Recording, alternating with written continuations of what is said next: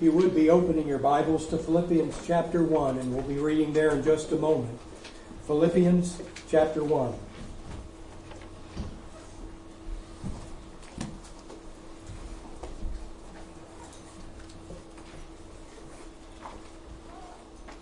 Beginning in verse 3, Paul writes, I thank my God upon every remembrance of you, always in every prayer of mine, making request for you all with joy, for your fellowship in the gospel from the first day until now, being confident of this very thing, that he who has begun a good work in you will complete it until the day of Jesus Christ. Just as it is right for me to think this of you all, because I have you in my heart, inasmuch as both in my chains and in the defense and confirmation of the gospel, you are all partakers with me of grace. For God is my witness, how greatly I long for you all with the affection of Jesus Christ. And this I pray, that your love may abound still more and more in knowledge and all discernment, that you may approve the things that are excellent, that you may be sincere and without offense till the day of Christ, being filled with the fruits of righteousness which are by Jesus Christ, to the glory and praise of God. This morning I want us to consider Paul's prayer for the saints in Christ Jesus in Philippi that we just read there in verses 9 through 11. A prayer that we could say is a prayer he would have for any saints anywhere. And that is that your love may abound still more and more in knowledge and all discernment. He wants that their love be growing and ever increasing. Love of God and Christ, love of brethren, and love of fellow men. And that, of course, requires a love of the truth. A love of the truth is necessary. In 1 Thessalonians chapter 2 and verse 13, Paul writes there to the church at Thessalonica, and he says, for this reason we thank God without ceasing, because when you received the word of God, which you heard from us, you welcomed it not as the word of men, but as it is in truth, the word of God, which also effectively works in you who believe. The picture of those in Thessalonica was that they were loving the truth. They loved to hear the truth. Paul writes later in 2 Thessalonians chapter 2 and verses 10 through 12 that some do not love the truth. Not all love the truth. And with all unrighteous deception among those who perish, because they did not receive the love of the truth, that they might be saved. And for this reason God will send them strong delusion, that they should believe the lie, that they all may be condemned who did not believe the truth, but had pleasure in unrighteousness. There are people who do not love the truth, and as a result they cannot be saved. 2 Thessalonians chapter 2 and verse 10. Paul desires that their love and your love and mine may abound still more and more in all knowledge and discernment. That's love that's according to truth. It's fashioned according to the truth, to the Word of God. Love must be under the influence of truth, not some kind of excitement or sentimental emotion. Love needs to be according to knowledge and discernment, good judgment. And that is based upon truth, love. We are concerned with what is worthy of our affections and our devotion in Colossians chapter 3 and verse 2 in the King James Version. Paul writes, set your affections, that's your desires, the things that you, we might say very loosely, love. Set your affection on things above and not on the earth. When Paul says that your love should grow more and more in knowledge and all discernment, he wants us to grow in our love for God and man and our brethren, and it needs to be based on what the Bible says is love. Love according to truth. That is, in knowledge and all discernment. But he goes on and he says that your love may abound still more and more in knowledge and in all discernment, that you may approve the things that are excellent. He gives a reason now why our love should grow more and more in knowledge and all discernment. And that is so that you may approve the things that are excellent. Distinguish between the things that differ, is the American Standard Version. It is true that we need to prove all things and know what is true and genuine. 1 Thessalonians chapter 5 and verse 21. Test all things, prove all things, hold fast to that which is good. But here he says, approve the things that are excellent. Accept as proven. Approve. Accept them as proven. Things that are excellent. Things that are excellent are those things that excel in value and stand out from the average or from the common. When you think about assignments that you turned in school, did you ever get one back graded that had maybe an E on it for excellent? Or maybe the teacher wrote out excellent. It's because this paper excelled in some way. Maybe a citizen of the community is awarded some medal for his good citizenship. Well, aren't we all citizens of this community? But his outstanding service is recognized because his service excels. This is what the Lord wants us to be in His kingdom. He wants us to be excelling. He wants us to approve the things that are excellent. Go beyond just the average or the common. And of course that's predicated upon us first having a disdain and hate and detesting all that is not pure and holy. Psalm 119 and verse 104. Psalm 119 and verse 104, that through your precepts I get understanding. Therefore I hate every false way. Really we might think of kind of a continuum here. You might think of things that we need to hate. We need to hate that which is evil and awful and bad and wrong. And then someone says, well, I do hate all that stuff, but I'm just kind of in neutral about other things. No, you've got to go beyond neutral. And you've got to go beyond things that are just okay. He wants you to go to things that are good, things that are better, and things that are excellent value. We'll make application in a moment here. But He wants us to be able to distinguish the things that are excellent, things that excel. Be discerning about that. Here's some excellent things. Of course, the knowledge of Christ is described in this letter as excellent. In Philippians chapter 3 and verse 8, but indeed I also count all things lost for the excellence of the knowledge of Christ Jesus my Lord. Of all the things that you've ever learned in life, what is the most excellent? The knowledge of Jesus Christ and what He has done for us, and how much He has loved us to save us from our sins, who He was and how He was and His example to us, and what we ought to be and what we want to be like. The knowledge of Jesus Christ. Wisdom from above is described as excellent in Daniel chapter 5 and verse 14. A godly spirit, that is an excellent attitude, is described, Daniel chapter 5 and verse 12, as excellent. That's the word, excellent. An excellent spirit. When Paul writes to the Corinthians in 1 Corinthians 12 and 31, he says, but earnestly desire the greater gifts, the best gifts. He says, and yet I show you a more excellent way. And what is that? 1 Corinthians 13, we'll read in a moment. He wants us to approve the things that are excellent. Go on to things that excel. But he gives another reason that our love may still abound more and more in knowledge and all discernment. Not only because, or so that you may approve the things that are excellent, but also he says that you may be sincere and without offense till the day of Christ. Sincere and without offense till the day of Christ. Here's another good reason to grow in love according to knowledge and all discernment. To be sincere is to be true and pure before God. Without offense, we can be in offense against God when we sin against Him. That's offense against God. But there's also offense against men.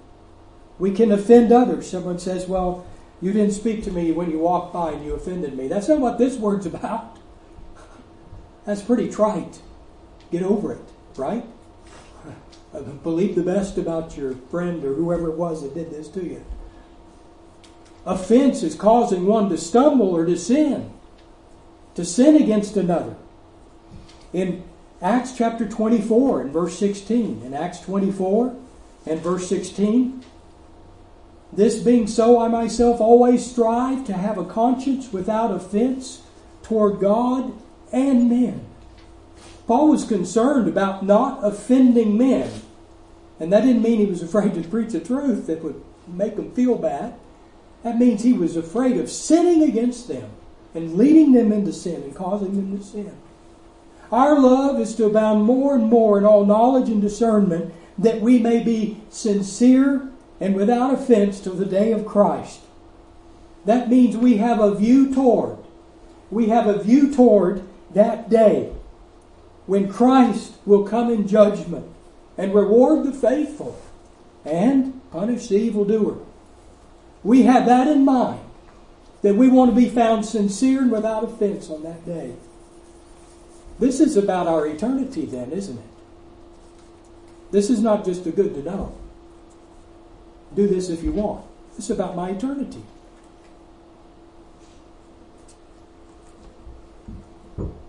That your love may abound still more and more in knowledge and all discernment. And he gave 2 reasons.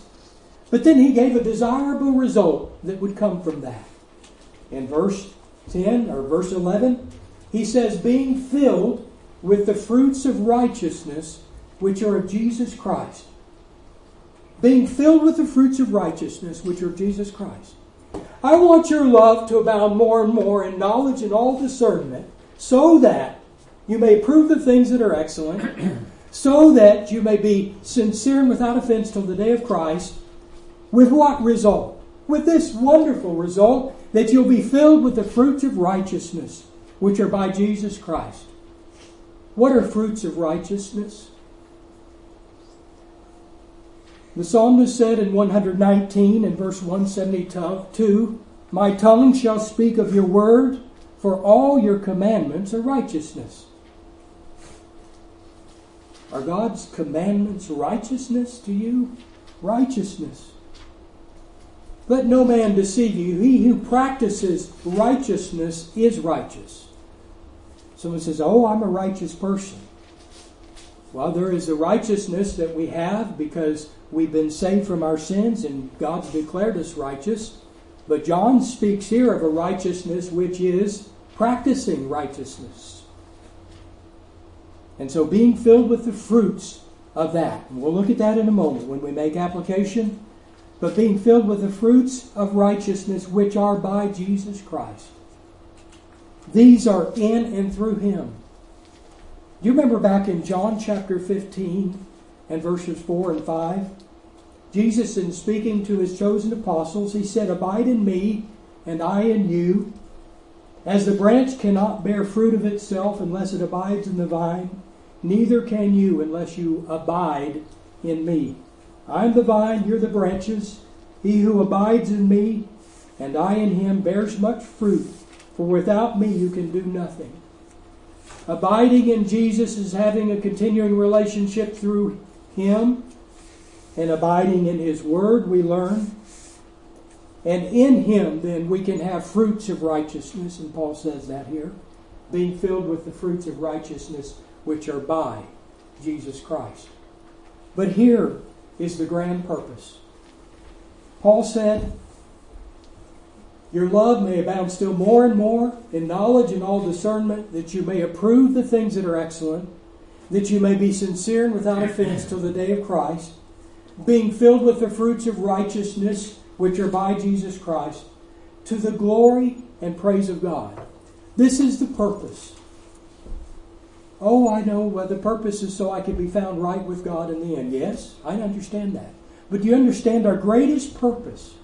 The greatest purpose you have, and I have, is to glorify God. That's why I am here. That's why you are here. That's why we've been saved. We've been saved and we're here to give homage and glory and adoration to God. Paul wrote in 1 Corinthians chapter 10 and 31, "Therefore, whether you eat or drink or whatever you do, do all to the glory of God." In 1 Peter 4 and 11, "If anyone speaks, let him speak as the oracles of God. If anyone ministers, let him do it with the ability which God supplies, that in all things God may be glorified in Jesus Christ." Jesus said in Matthew chapter 5 and verse 16, He said, "Let your light so shine before men that they may see your good works and glorify your Father who is in heaven." That's the end, that they may glorify your Father who is in heaven.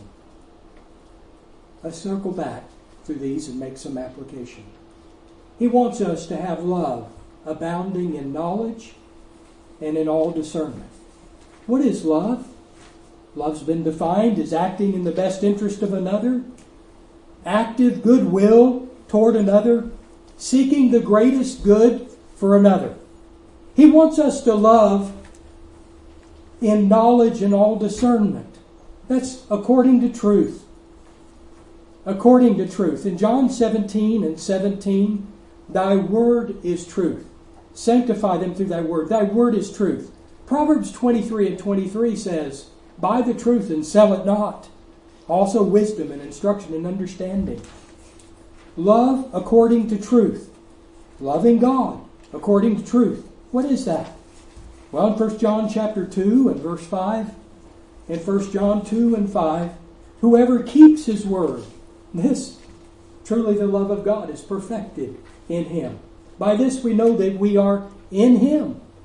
This is the love of God, that we keep his commandments. 1 Corinthians chapter 5.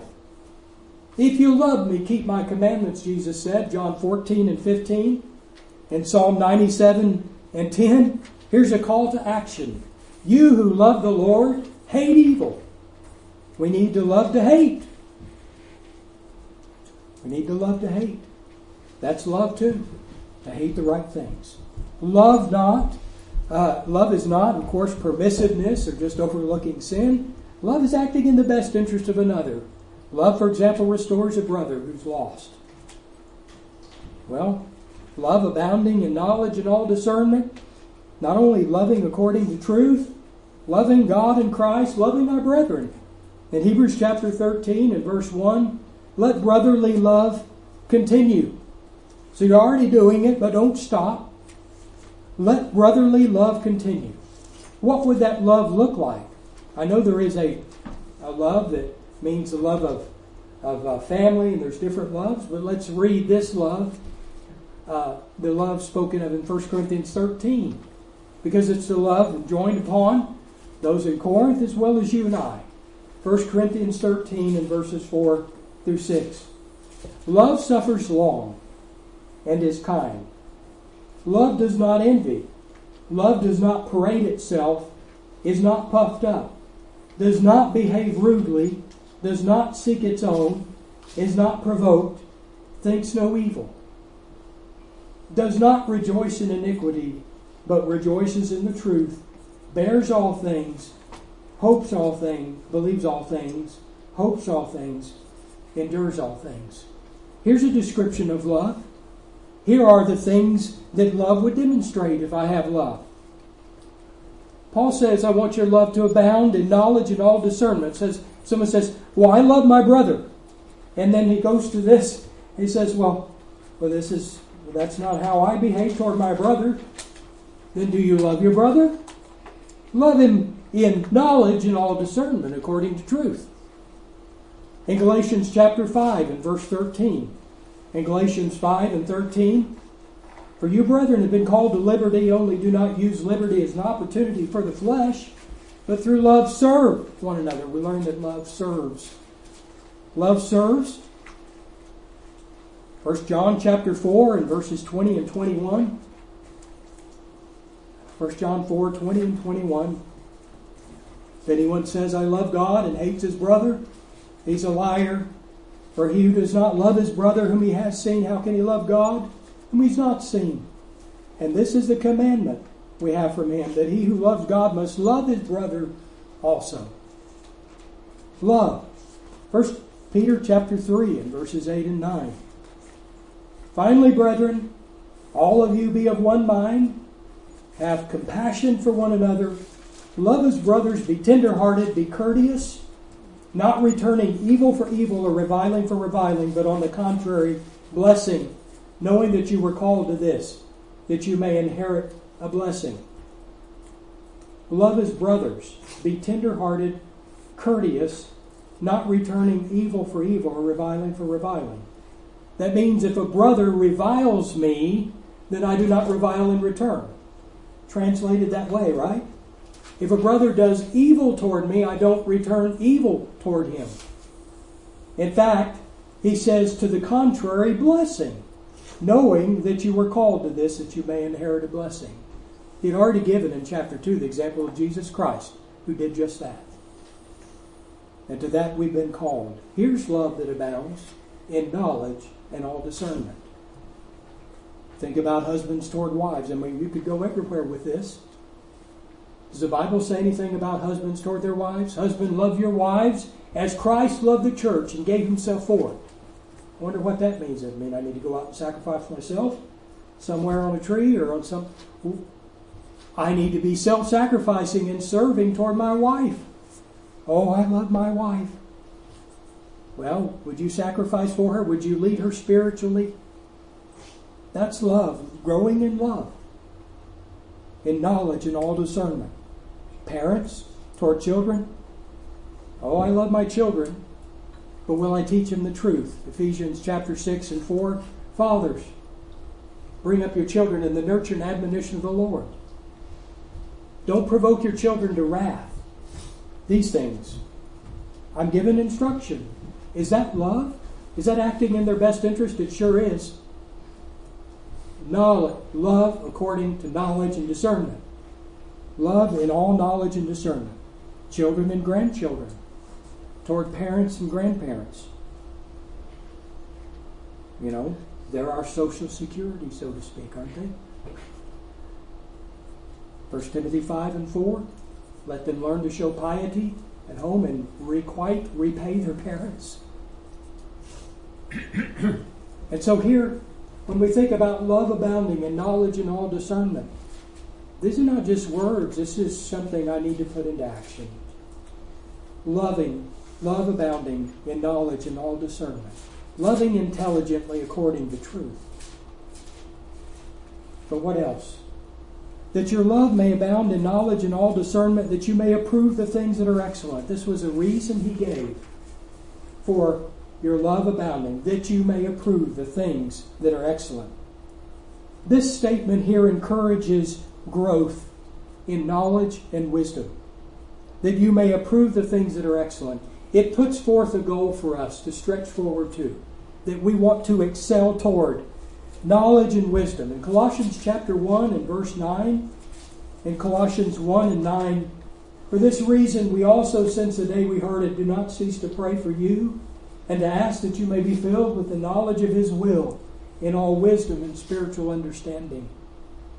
There's a reaching forward to the things that are excellent. Such a statement, that you may approve the things that are excellent, encourages self-sacrifice. In 2 Corinthians chapter 8 and verses 1 and 2, Paul wrote, moreover, brethren, we make known to you the grace of God bestowed on the churches of Macedonia, that in a great trial of affliction, the abundance of their joy and their deep poverty abounded in the riches of their liberality. Well, hang on just a second. Here's some people who are in affliction and all of this, and yet they gave so liberally that Paul, if you want to say, bragged about them, in our words. But he spoke about them and what they did. Did they have to do that? But what is this? That you may approve the things that are excellent. Is that excelling? That's excelling, isn't it? That's excelling before the Lord. That you may approve the things that are excellent tells us that we want to excel. We want to excel for the Lord. We're interested in excellence for Him. In chapter 12 and verse 15, Paul said, and I will very gladly spend and be spent for your souls. though the more abundantly I love you, the less I am loved. Who would do that? Paul did, he said. That's excellence.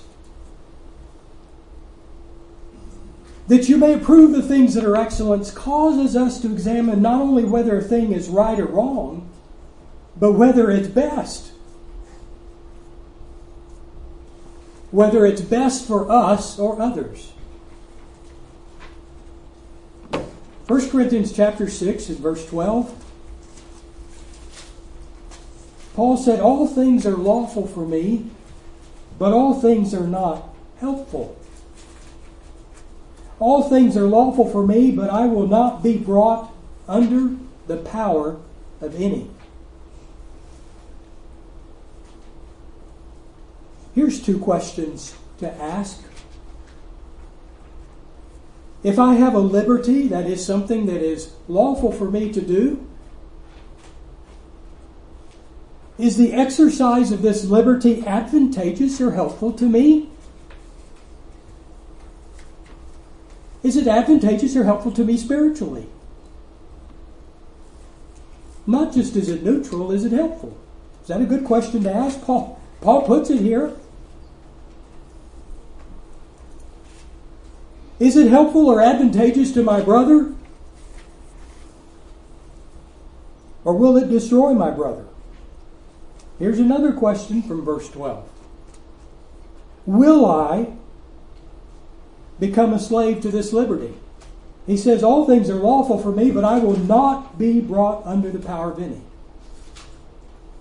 Will I or have I become a slave to this liberty? It's lawful. That you may approve the things that are excellent. That's what the Lord wants us to do. Distinguish the things that differ. This encourages us to excel. To excel in speech, for example. Take Ephesians chapter 4 and verses 25 through 32. Therefore, putting away lying, each one speak truth with his neighbor, for we're members of one another. Okay. I hate lying. That's a start. And I'm going to speak truth. Be angry and do not sin. Do not let the sun go down in your wrath, nor give place to the devil. Verse 29, let no corrupt communication proceed out of your mouth. Okay, that's what I'm not going to do. I hate it. But he didn't stop there. He says, but what is good for necessary edification, that it may impart grace to the hearers? You see that our living as a Christian is not just about what not to be, but to excel for the Lord and choose that which is excellence and what would be great and good. That's what the Lord wants us to be doing. Verse 31, same idea. Let all bitterness, wrath, anger, clamor, and evil speaking be put away from you with all malice. Okay, I hate those things. But continue on. And be kind to one another, tender-hearted, forgiving one another, just as God in Christ also forgave you. He wants to excel in that. Really, I think about this statement that you may prove the things that are excellent. It eliminates bad attitudes. Where does it say not to? You have someone talking about something that is questionable at best, morally. Well, where does it say not to? Where does it say not to? Never asking the question, what can I do to excel for the Lord here? Or, you've heard this before, do I have to? You know, we hear that from our children. Do I have to? Could be said regarding Wednesday night Bible study in some places. I know we're all here, but you go some places not that way. And an answer you might get from someone, do I have to? I mean, I know we're supposed to assemble the first day of the week, partake the Lord's Supper, but do I have to come every time the church is having a Bible study? Brethren, that is not the attitude. That's totally opposite of what Paul is saying we ought to be. He says that you may approve the things that are excellent. That's a country mile away. Apathy and indifference. the attitudes of apathy and indifference. Well, whatever, it doesn't matter. That doesn't work as a Christian. About our spiritual growth, that you may approve the things that are excellent.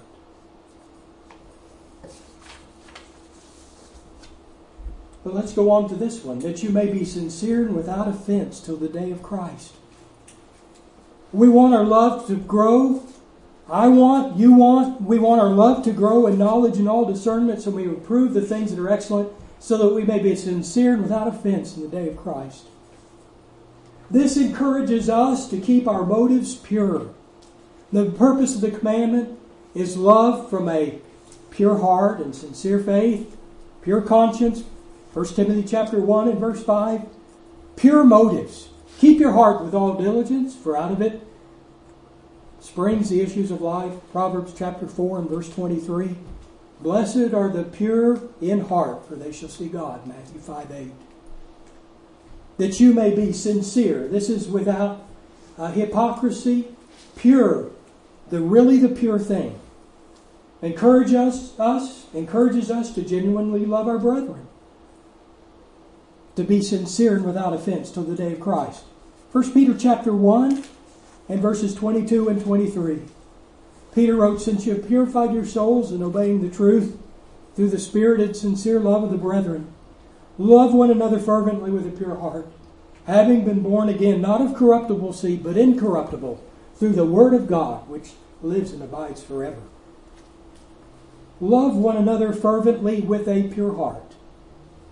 That's like this, that you may be sincere and without offense till the day of Christ. This encourages us along this line. Causes us to consider our example and our influence on others too. That we may be sincere without offense. We would not want to lead another one to sin, would we? And so Paul writes in 1 Timothy chapter 4 and verse 12. 1 Timothy 4 and 12. Let no one despise your youth, but be an example to the believers in word and conduct, in love and spirit, in faith and purity. Till I come, give attention to reading, to exhortation, to doctrine. Do not neglect the gift that is in you, which was given to you by prophecy, with the laying on of the hands of the presbytery. Meditate on these things. Give yourself entirely to them, that your progress may be evident to all. Take heed to yourself and to the doctrine. Continue in them, for in doing this you will save both yourself and those who hear you. That's considering your example and your teaching, not only for your own good, but for the good of others. Be an example to the flock. And so when we're sincere and without offense toward another brother, I don't want to be an offense towards you, lead you to sin, cause you to sin, then I'm concerned with my example and my influence. And of course my behavior. And here Timothy's being told to guard that. And again, this eliminates bad attitudes. Someone just says, well, that's your problem. No, it's not. If I can help you, we try to help one another. We want to be sincere and without offense. We're trying to help our brethren. Without offense, causing another to sin, not being contentious towards brethren and bitter and resentful. This is offense. This is not being sincere and without offense toward God.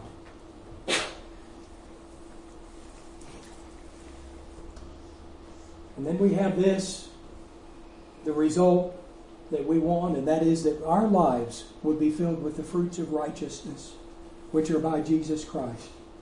Again, encouraging us to excel by putting on the fruits of righteousness. In Galatians chapter 5 and verses 22 to 23, Paul said, but the fruit of the Spirit is love, joy, peace, long-suffering, kindness, goodness, faithfulness, gentleness, self-control. Against such there is no law. This is the aim. Being filled with that. Being filled with the fruits of righteousness which are by Jesus Christ. And this statement again encourages us to be busy in good works. We're God's workmanship, created in Christ Jesus for good works, which God prepared beforehand that we should walk in them. We should live in them, good works. This encourages us to be filled with those kind of things. And finally, again, he said, to the glory and praise of God. This reminds us of the grand purpose for which we have been put on this earth. In John chapter 15 and verse 8, in John 15 and 8, by this my Father is glorified, that you bear much fruit, so you will be my disciples. By this my Father is glorified, that you bear much fruit, so you'll be my disciples. What does that matter? By this my Father is glorified. We're here to glorify God. And Paul ends with that as a grand purpose. And so again, the exhortation here, the prayer of Paul, which is an exhortation too, is at this. And this I pray, that your love may abound still more and more in knowledge and all discernment, that you may approve the things that are excellent, that you may be sincere and without offense till the day of Christ, being filled with the fruits of righteousness, which are by Jesus Christ, to the glory and praise of God. Will you make this your aim this morning? If you're not a child of God, won't you become one? Believing the gospel, will you repent of your sins and confess Jesus as Lord and Christ and the Son of God, and be baptized for the remission of your sins? Receiving the gift of salvation, then will you live faithfully unto death? Won't you do that? And if you're a child of God and not living right, will you make it right with the Lord? And we encourage that as we stand and sing a song of encouragement.